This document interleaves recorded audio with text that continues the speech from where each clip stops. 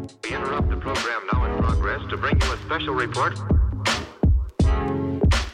Here are the highlights this morning's news. From the WPGU News Desk, here's today's headlines on WPGU 1071, Champaign's Alternative.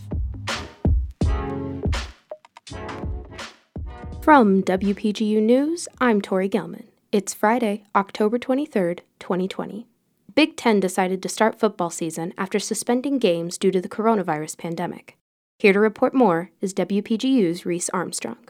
The Fighting Illini football team plays their season opener against Wisconsin tonight in Madison. The status of the season was in jeopardy since the Big Ten suspended all sports activities in March due to the coronavirus. But after a Big Ten meeting in August, the season is back on. After much uncertainty, both teams are looking forward to getting back on the field. The Illini are seeking to notch another win against Wisconsin after 2019's last-second victory. Illinois will be returning 4 of 5 starters on their already top-ranked offensive line, and a fresh, inexperienced defensive line will look to make a name for itself.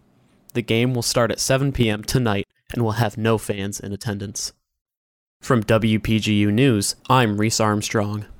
Governor Pritzker announced during a press conference in the Metro East yesterday that infrastructure repairs on Interstate 255 would be completed by November 1st, a month ahead of schedule.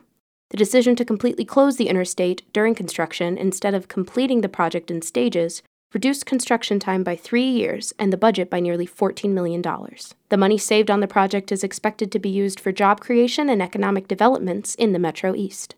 The I-255 improvement project was part of the bipartisan Rebuild Illinois Capital Plan, which includes several more infrastructure improvement projects slated for 2021.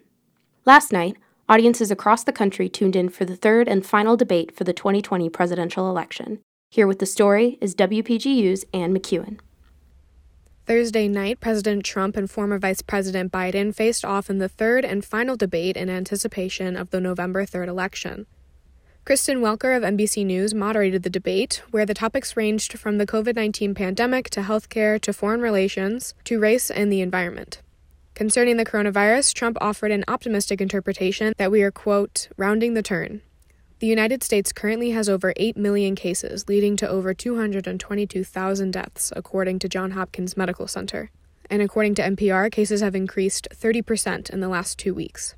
In response, Biden called into question the president's efficiency. Anyone who's responsible for that many deaths should not remain as president of the United States of America. Biden has released a COVID-19 response plan that prioritizes improving accessibility to testing and PPE, as well as national mandates for wearing masks and reopening schools and businesses. He said he also plans to address the disproportionate effect the virus has had on people of color. Trump vowed to have a vaccine by the end of the year and utilized the military to distribute it once it is made publicly available, but did not say much more in regards to a complete response plan.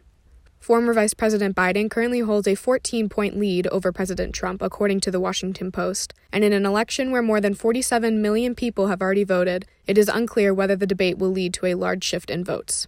From WPGU News, I'm Ann McEwen. The Senate Judiciary Committee voted to approve the nomination of Judge Amy Coney Barrett to the Supreme Court yesterday, despite a Democratic boycott, with all 12 Republicans voting in favor of Barrett. Due to Republican control in the Senate, Barrett is expected to be confirmed on Monday, creating a 6-3 conservative court. This is a historic confirmation, as it is the closest one has occurred to Election Day. This new court could challenge standing court decisions on gay marriage, healthcare, and abortion access. Democratic candidate for President Joe Biden has pledged that if he is elected, he will empower a bipartisan commission to decide if the court should be expanded or restructured. National security officials found Wednesday that Iran and Russia have obtained voter registration data. While Russia does not seem to have used the data, Iran has sent fake, threatening emails to American citizens. The emails were sent to mostly Democratic areas, with actors posing as far-right groups that would hurt them if they didn't vote for President Trump. Iran has denied claims of meddling, saying the claims are fabricated by the American government to undermine voter confidence. And that is the news for today. From WPGU News, I'm Tori Gelman.